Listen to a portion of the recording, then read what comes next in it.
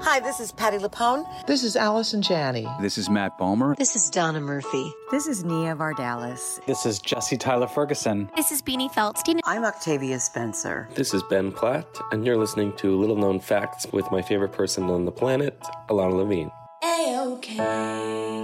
Welcome to Little Known Facts, a podcast where you will hear unfiltered, raw, honest, and uniquely funny interviews with artists you love as they talk about the art they love to make. I'm your host, Ilana Levine. Hey, I heard you needed inspiration. He's Ilana and friends with some revelations. Little known fact of the day. Every little thing's gonna be A-OK.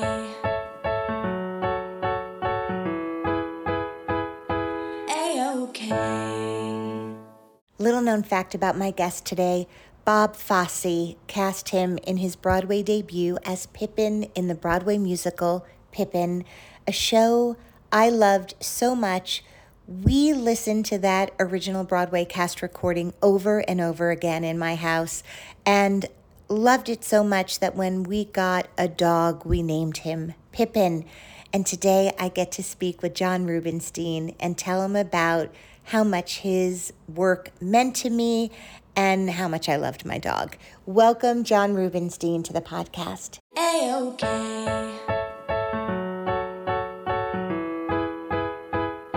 A-OK. Hey, everyone. My guest today is John Rubinstein. John originated the title role in the Broadway musical Pippin, directed by Bob Fosse, and won the Tony and Drama Desk Awards for his performance in Children of a Lesser God. Some other Broadway appearances include Charlie and the Chocolate Factory, Ragtime, Hurly Burly, M. Butterfly, The K-Mutiny Court Martial, Getting Away with Murder, Fools, Love Letters, and the 2013 Pippin revival. Some of his TV credits include Family, Crazy Like a Fox, and over 300 other episodes. Some of his films include Being the Ricardos, Hello, I Must Be Going, 21 Grams, Red Dragon, The Boys from Brazil, and Someone to Watch Over Me. John is a theater director and a theater professor. He composes film and television music. He has hosted 2 classical music radio programs, played in a rock band, records audiobooks. His father was Arthur Rubinstein, one of the greatest pianists of all time. And John is currently starring in a one-person play called Eisenhower, This Piece of Ground. And I am so thrilled to welcome you. Have you fallen asleep listening to just like a thumbnail sketch of your credits? This makes me feel old. No, you are not old. You are prolific, is what I would say. And we are going to talk about Eisenhower, This Piece of Ground, the one person play I saw the other day. And before we deep dive into that, I would love if you will go on the journey with me to talk a little bit about, there's no bearing the lead. Your father truly was one of the greatest artists of all time.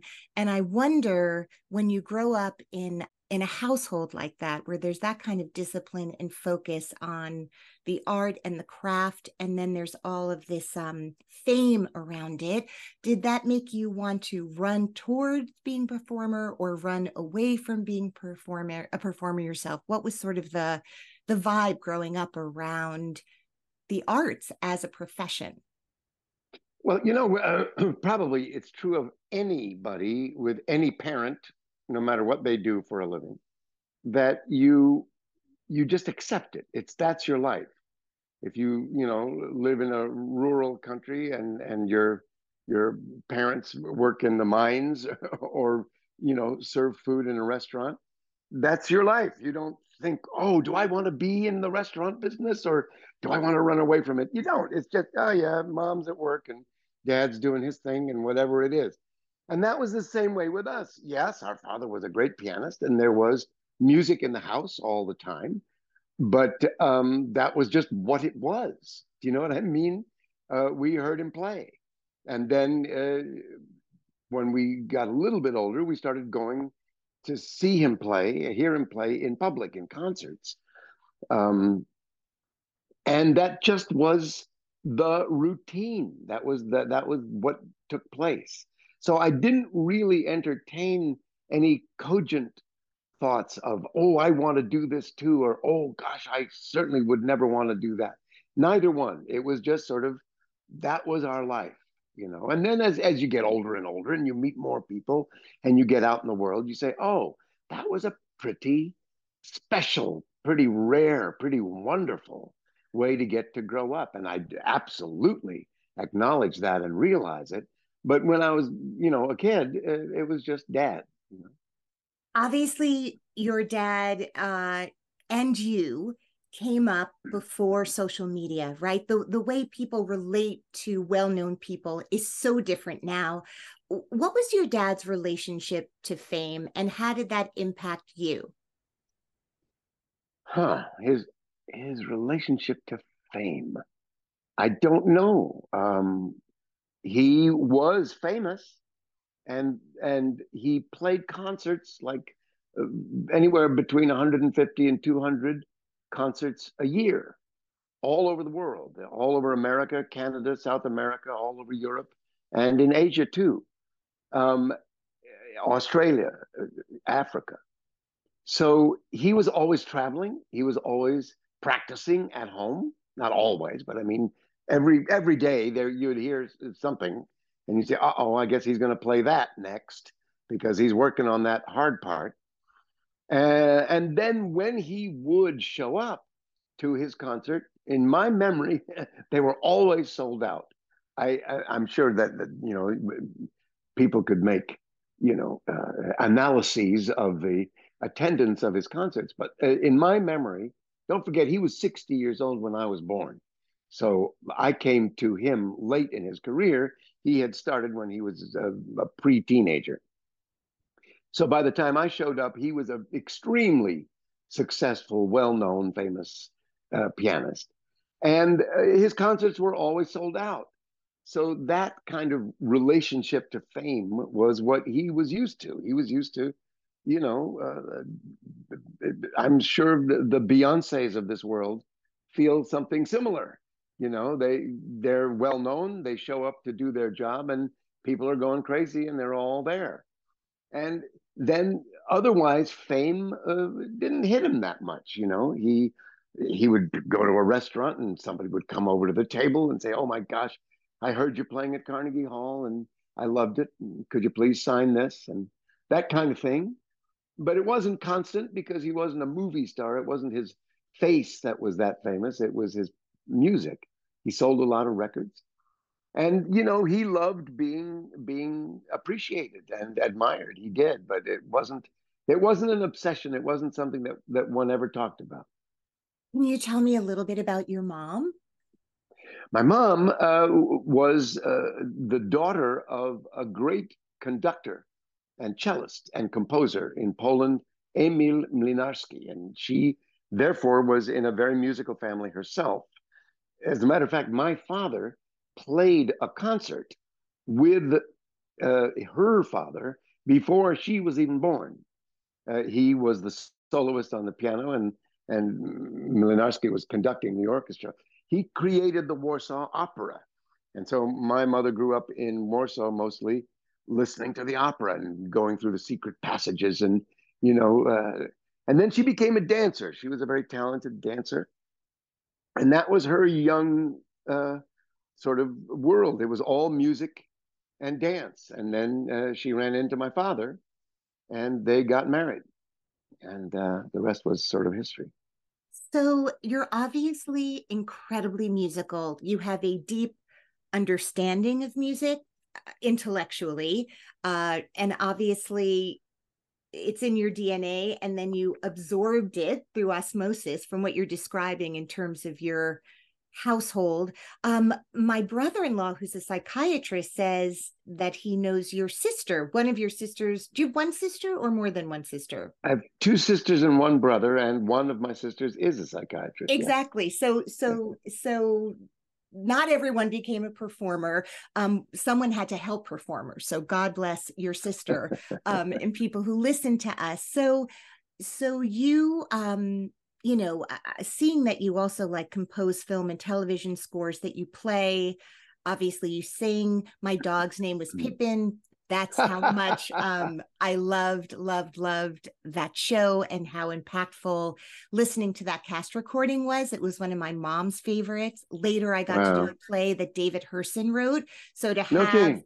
Roger Herson's son and then get to meet Roger, all of that was very heady, which brings Wow. me to getting to meet you today because you, both your television appearances and your Broadway life just really has inspired me and so many. So, if you can talk a little bit about, I feel like you could have gone really deep dived into a world of just music professionally, and I mean, you've worn many hats. The acting bug, sort of, where did the acting bug come from? Well, I guess it came from two real sources. Um, my parents were great theater goers, so from the earliest age that I can remember, we went to the theater. We went to movies, of course, as everybody did, and I love that. But we went to the theater. We lived in New York. I was born in Los Angeles, but we moved to New York when I was very young. And my oldest sister, Eva, was, first of all, a dancer and then an actress on Broadway, too. She was in the Diary of Anne Frank, the very original production of that, and in the musical called The Girl in Pink Tights with Zizi Jeanmaire. So Broadway performing was part of the family, too. And Wait, we was went to the she? theater. I'm sorry to interrupt. Was she Mhm. like a child actor? Or was this in her 20s In her and 20s. okay. 20s. She was a dancer when in her teens, and she worked with Agnes DeMille a great deal. She was on the Wow. road with Oklahoma, where Jack Cassidy and Shirley Jones met, playing Curly and Laurie, and she Oh was my in the God. dancing chorus. Your And family. My God. yeah, and then she created the role of Margot, the sister of Anne Frank, Right. in the Diary of Anne Frank, and she did it for the whole Broadway run. And then she married a Presbyterian minister named William Sloane Coffin Jr., who became very famous in the 60s. He was the chaplain of Yale University. And uh, so her life changed, and she became then a world class photographer. She is now about to go to Poland to get an honorary doctorate and have exhibits of her photographs shown all over the world. So, Oh so my she's God. had a sort of an amazing life I too. gotta get out more. But so we always went to the theater. And living in New York in the 1950s and 60s, which is when I was growing up here, that is called sometimes the golden age of theater. God knows if it really is or not. But there were great plays and great musicals and great actors and writers and directors working. And I, on my allowance, could afford to go. That is sadly no longer the case. If there is a kid growing up in New York right now who loves the theater, he or she gets to go maybe once or twice a year if Yeah. they can cough up the money. But basically, it's an unaffordable and very difficult situation. Yeah. But in my day, it was easy. So I saw everything, and if I loved it, I could see it twice or three times. I could sit up in the balcony and pay $4.50 and see the best shows in New York. As you Then, remember that, what tell me like five of the shows that you were like, oh my God, I can't believe I saw the original of. oh well, the list is endless. The very first Broadway show I ever saw was Wonderful Town. Leonard Bernstein wrote the music. Comden and Green wrote the lyrics, and Rosalind Russell and Eileen. Oh, there it goes. I'm old and names go away from me, of That's course. okay. That's okay. George Gaines was opposite Rosalind Russell, and I worked with George decades later and was very close to him. Huh. And that was the first show I saw. And then Okay. I guess the second show I saw was my sister's, the musical, uh, The Girl in Pink Tights. I saw the original My Fair Lady. I was at opening night of Camelot with Wow. Richard Burton and Julie Andrews. Wow. Um, I went as a young teenager just because I saw everything. I went to a play. I'd never heard of the author. It was called Who's Afraid of Virginia Woolf?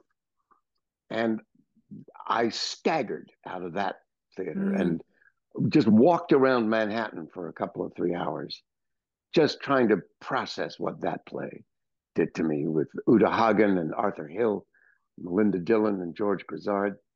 I'll never forget that. And I mean, I could go on and on and on. Yeah, I could yeah, yeah. spend the rest of your time talking about all those plays.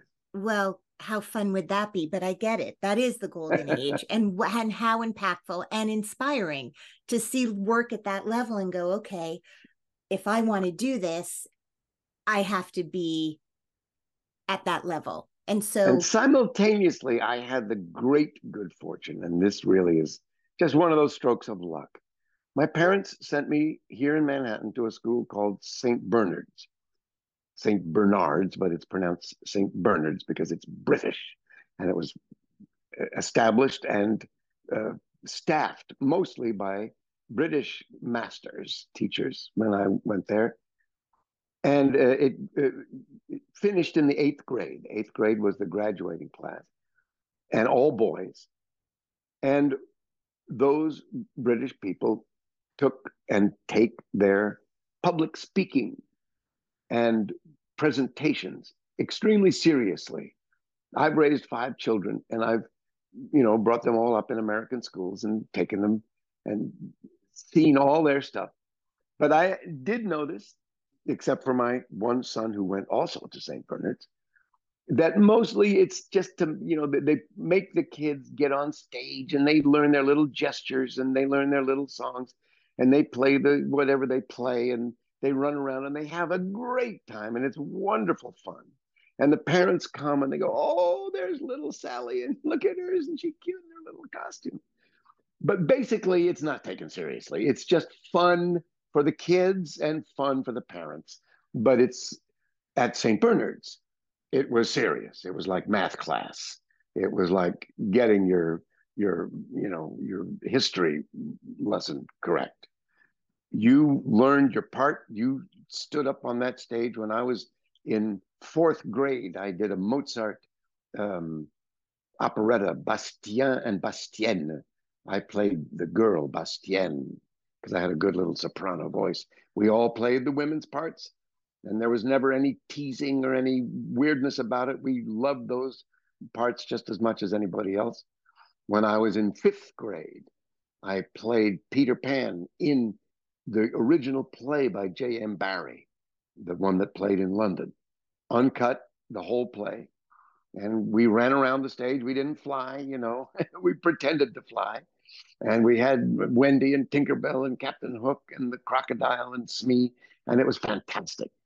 And then when I was in seventh grade, our seventh grade homeroom teacher was the man who taught the eighth grade Shakespeare play. Every year, the eighth grade graduating class did an entire uncut play by Shakespeare. And the seventh grade homeroom teacher was the director of that. He also wrote the Pierrot show, which your seventh grade class did. You put on the British clown Pierrot costumes, and you did skits that he wrote, topical review type stuff. So in seventh grade, you learned your play that you were going to do the next year. And in my seventh grade year, it was Macbeth. And we read Macbeth out loud in class all year long, full school year. Every boy in the class read every role at least once or twice or three times. And by the time, and the teacher explained us about the Elizabethan theater and all the references in Shakespeare, the sexual ones and the mythological ones and the historical ones and all of the stuff. So that by the time we were getting out of seventh grade, we knew that play. We knew every word in it. We knew what it was about, what it meant, what the characters' backstories were. And you were cast then. I was given the role of Macbeth. And over the summer, you learned your part and you came back now as an eighth grader. And in December of that year, you presented the play one time. They rented out Hunter College Theater and we presented it there. Now, in sixth grade, he needed extras. So I was a fairy in The Tempest. which was the eighth grade play that year. And so I was at all the rehearsals of The Tempest, and I learned that play and was in it.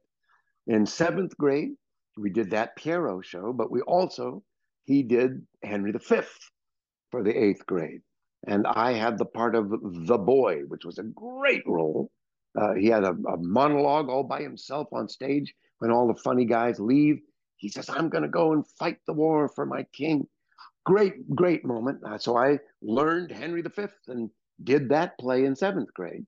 And as I said, in eighth grade, we did Macbeth. So by the time I was 13, I had already done 3 Shakespeare plays in full, not just little adaptations of them.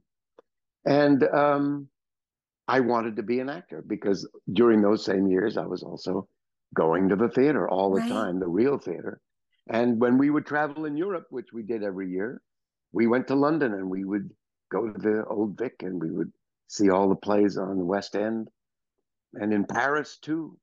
How old were you when you made? How old were you when you made your Broadway debut? Pippin was your debut, is that correct? My Broadway debut, yes. Yeah. So how old were 25. I was 25. Okay, young. That's young to be. That's young. Yeah, to be to be the show was called Pippin and you were Pippin. So right. I mean, it's really amazing listening to you. You know, this episode will live both as a podcast and as a visual video on YouTube, which thrills me to no end because the way you just described all of those middle school shows, as if it were yesterday, like literally, I am now on that road with you. I can see the teacher, the costumes, the kids. And you know, in terms of like the Malcolm Gladwell 10,000 hours of something, and then the luck of getting a chance to do it in the way that you got to do it.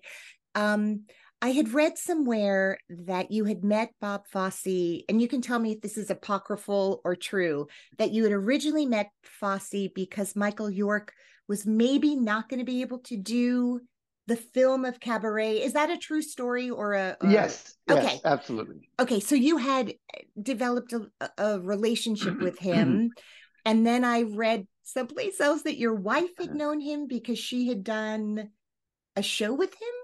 Yeah, she was a dancer on Broadway, my first wife. Okay. And she was in Pal Joey. Okay. Which he directed, choreographed, and played Pal Joey. At City Center before I met her. Would you say by the time you're auditioning, or you'll say what the process was to get Pippin, would you say that you thought of Bob Fosse as a friend? No. Okay. Were you No, not at all. Intimidated by him? No, not intimidated. No. Okay. I auditioned for him to take over the Michael York part in Cabaret, and the audition was a screen test because in those days that's what you did. You went to a studio. There was a crew and a camera and a set, and there was a young woman who read the Sally Bowles part, and I did 2 scenes for him, with my British accent. Because they wanted him to be British. And by the way, I'm sure you have a perfect British accent because all your teachers were British at St. Bernard. It's pretty easy for me because of that. Yes, that's awesome. And I think he was going to cast me. I can't say that for 100% sure, but sometimes you just get that feeling that's going to happen. And then Michael York fixed his schedule, so that did not happen. But then about 8-9 months later, he'd finished shooting. And we got a phone call at home out of the blue. And I said, hello. Hi, John, this is Bob Fosse. I said, oh, gosh. Well, geez, how are you? How did Cabaret go? He said, it went fine.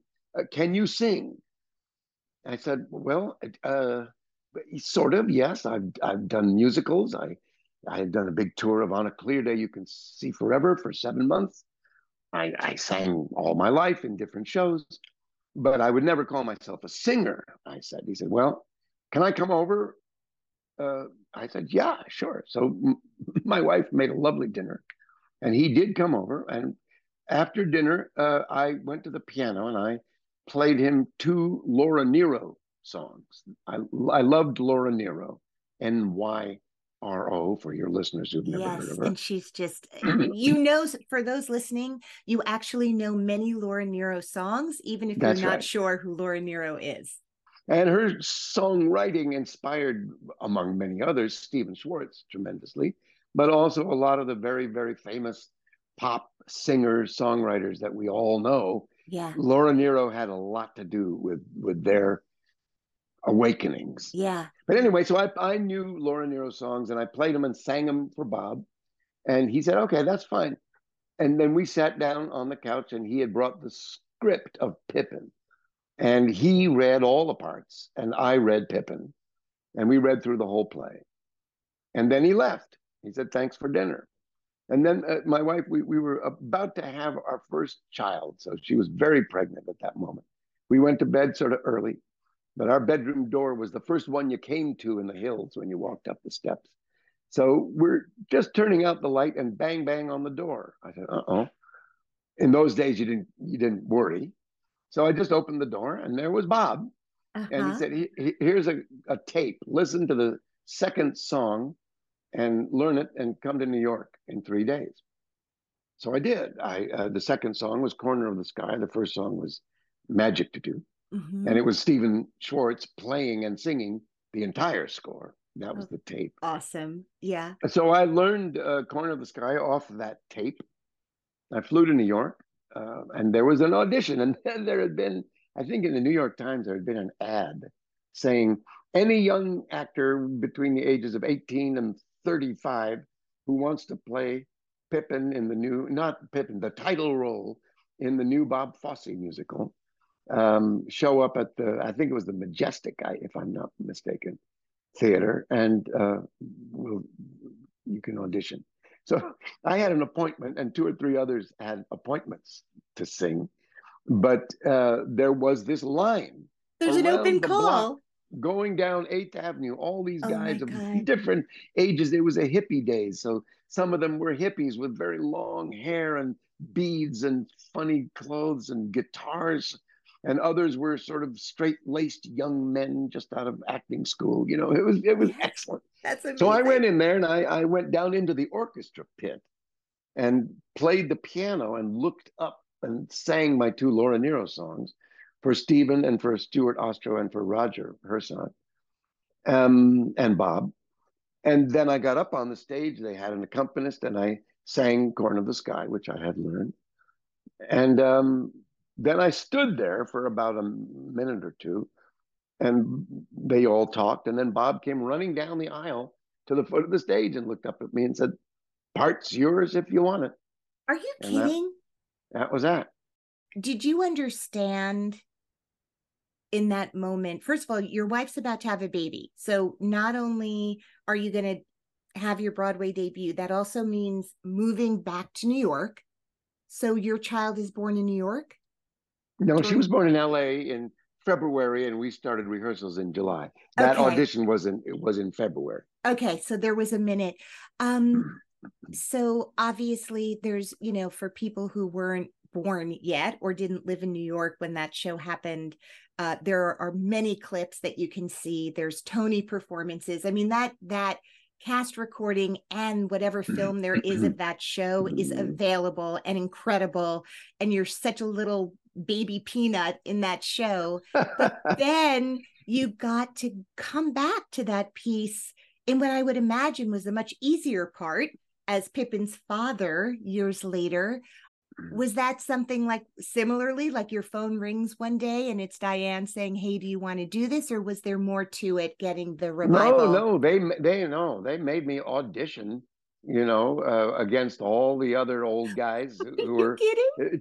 Terrence Mann was cast. Okay. Uh, I wasn't even talked to. And then when Terry was about to leave, that's when they held this big audition. I don't know what the audition was that he got. Mm-hmm. Maybe they just called him up and asked him to do it, or Right. maybe he auditioned amongst a bunch of guys. Story I don't know. Yeah. But by the time it came down to me, it was a year or not quite a year later, and he was leaving, and so I ran into two or three of my old friends there auditioning against me, and we all, traded stories. And and then they auditioned me once, and then they called me back again, and they made me audition a second time for the Weislers because they weren't there at the first audition. And then they called me, I think, later that day, or maybe the next day. I think it was that same day, and told me that they wanted me to do it. I think people will be very surprised, and it's very humbling to hear that Tony Award winner John Rubinstein, you've won many awards, you've been nominated for all of them, still auditioned, not even for the lead. That is and that you went in to do it. Of course. I mean, so talk about auditioning throughout your like there have to be times where you must have been like, are you kidding? There's 7,000 hours of me on film that you can look at. Here's my Tony. How do you remain humble or willing? Well, I don't know if it's either humble or willing. It's just you need to work.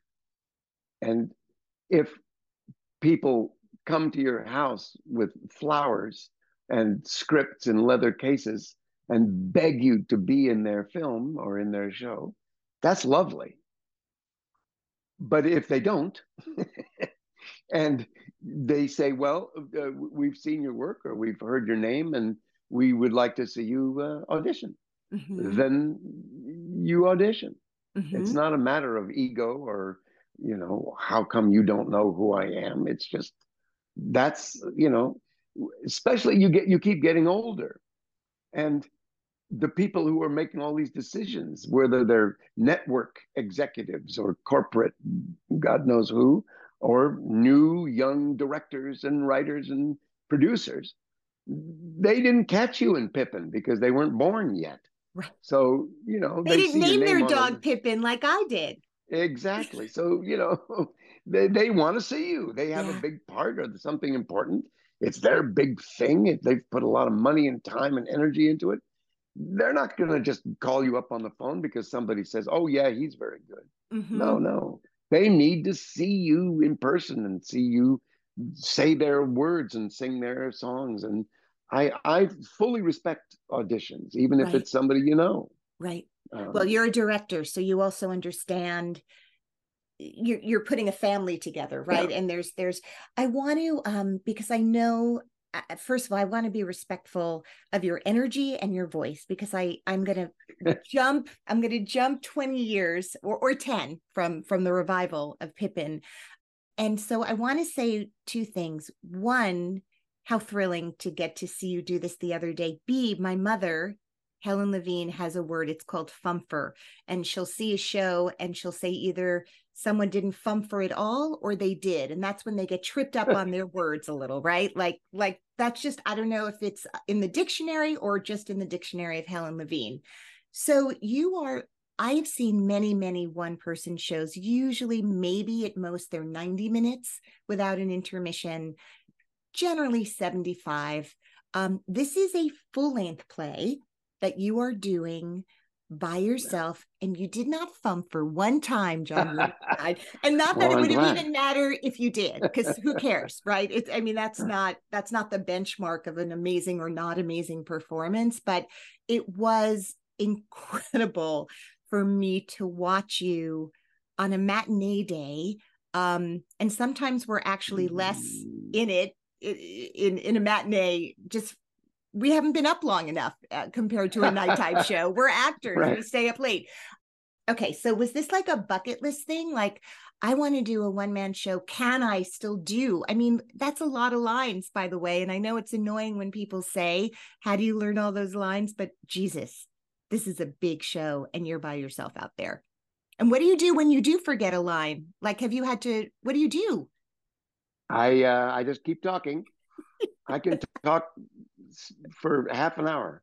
It won't have anything to do with the play, but I'll still be Eisenhower and I'll say, well, yeah, Mamie came up with a beautiful dress one day. She came in. I said, well, honey, where'd you get that dress? And she said, and meanwhile, my brain is thinking, what am I supposed to be talking about? Oh my God, that's so scary, but it's so liberating. Often, right. Yeah. So I mean, of all the people you could do it about, or I mean, let me just say, as a viewer, you think you know a little bit about many presidents. It's really exciting to learn a lot about one. Um, I was unbelievably struck by I don't know why it hadn't dawned on me that because of his leadership as a general during World War II, that because he was in charge liberating the camps, that is why we have footage, documented footage of the Holocaust in the way we do. That's right. It made me think of your dad, who went back to Poland post-war to play in that country as a Jew who had escaped to America, or maybe was already in America before the war. No, they lived in Paris and they left. They The whole escaped. family, your dad's whole family. My dad, my mother, and my older sister and brother. Yeah. So yeah, I mean, that's a whole other conversation, what it might have been like for your dad to go back. But those themes, knowing that and knowing a little bit of your history, made it all the more rich to kind of learn that part of Eisenhower's history. Was that part of the draw for you, understanding his place in history in that way, and without him, what we wouldn't know to a certain degree? No, to be really honest, Yeah. I was sent the play. I thought, oh, this is going to be very difficult to memorize. Yes. And I'm not sure if anybody wants to sit for 2 hours and hear Eisenhower talk about his life. Right. But the author and the director, Peter Ellenstein, and the author is Richard Hellison, asked me to come and read it for them out loud, which I did. And when I was finished, all three of us said, okay, we got to do this. To think in these political times, what we're going through right now, Yeah. and what we have been for some years, to hear the words and see and learn the actions of a great, powerful man, arguably the most powerful man in the 20th century, if you want, who was so humble and whose main concern was to improve the lives of the people he was responsible for, the citizens of the United States, not just his party or the people who screamed at him when they met him, but everybody. He wanted to make people's lives better. And when he was a general in the army, he wanted to make the soldiers' lives better. He was concerned about the food that they were being given and took interest in it and made it be better and talked to them personally about their lives so that they would remember that they weren't just being used as cannon fodder, but they were individual young men and women who were being asked to do a tremendously self-sacrificing, selfless thing for their country and for the world. So he was that kind of guy. And when people listen to the play, they get that. And that's what's fun. I love being able to bring an inspirational kind of idea to people of these days, both young and old, who are suffering. I know I have kids, they're suffering, they're mad. Yeah. What's the matter with everything, with everybody? Yeah. Why is everything so screwed up? Yeah. Why is everybody so angry at everybody else? And why is there so much injustice in this country and in the whole world? And they hear a guy like Eisenhower saying, okay, it's possible for there to be a president of the United States who cares about the people he represents, not just about himself, his image, any way he can make money, any way he can exert influence, but about the people he serves. The word service. When you're the president of the United States, you don't rule America, you serve America. And that's what Eisenhower represented. And I must say, in my relatively longish lifetime, of all the presidents, and I've respected and admired many of them, Joe Biden, with all of his age and his faults and some really wrong choices that he's making even yesterday, that I disagree with. He is the closest to an Eisenhower type president, one who really gets that his job is to bring together people in the Congress, people in the judiciary, people in states, and citizens, and try to make everybody's life better. And I admire him for that. And John, I need to ask you before we finish, is there a little known fact about you that you can share on the Little Known Facts podcast? It can be anything, anything. Gosh, little known fact about me. Yeah. I once packed up my bicycle with my oldest son, Michael, my second child, long time ago, and we packed up our bicycles in boxes, put them in a plane, and we got off in the airport in Cincinnati, Ohio, and we put our bikes together, and we rode up through along the Ohio River and up into Indiana, up to Bloomington over several days. And another time we packed up our bikes and we flew to Shreveport, Louisiana, and we again assembled our bikes in the airport, and we rode down the Mississippi River through Baton Rouge and everything, and down to New Orleans. John, thank you for coming on the podcast. What a thrill. And folks, go see Eisenhower, This Piece of Ground, while it's in New York, but I'm sure it will tour and have a life over and over again. So wherever you live, you'll probably get to see it. We close on October 27th. Okay, in New York. Which is coming up. Yeah, it's coming up. So hurry up. Come see it. Yeah, and hopefully they'll film it. So, not everyone can get to New York, and right. I don't know. That's my suggestion. Have a glorious day. Have a great show tonight. And thanks for being on the podcast. Thank you so much. Great talking to you. Great talking to you. All right. Have a great day. Thank you. Bye. Bye-bye. Clouds can make the wind blow. Bugs can make the grass grow. So there you go. These are little known facts that now you know. Hey, I have some news. Little Known Facts is now available to watch on YouTube. Hours and hours and hours of interviews that you can see my fabulous guests.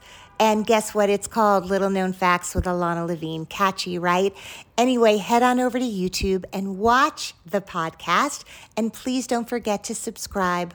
Also, if you want to donate to the podcast, zero pressure. But if you want to, no donation is too big or too small. I am so grateful for you for listening. But if you want to donate, just go to littleknownfactspodcast.com/donations. Lastly, Little Known Facts is recorded in Brooklyn, New York, USA. My editor is Nicholas Clark. None of this happens without Nicholas.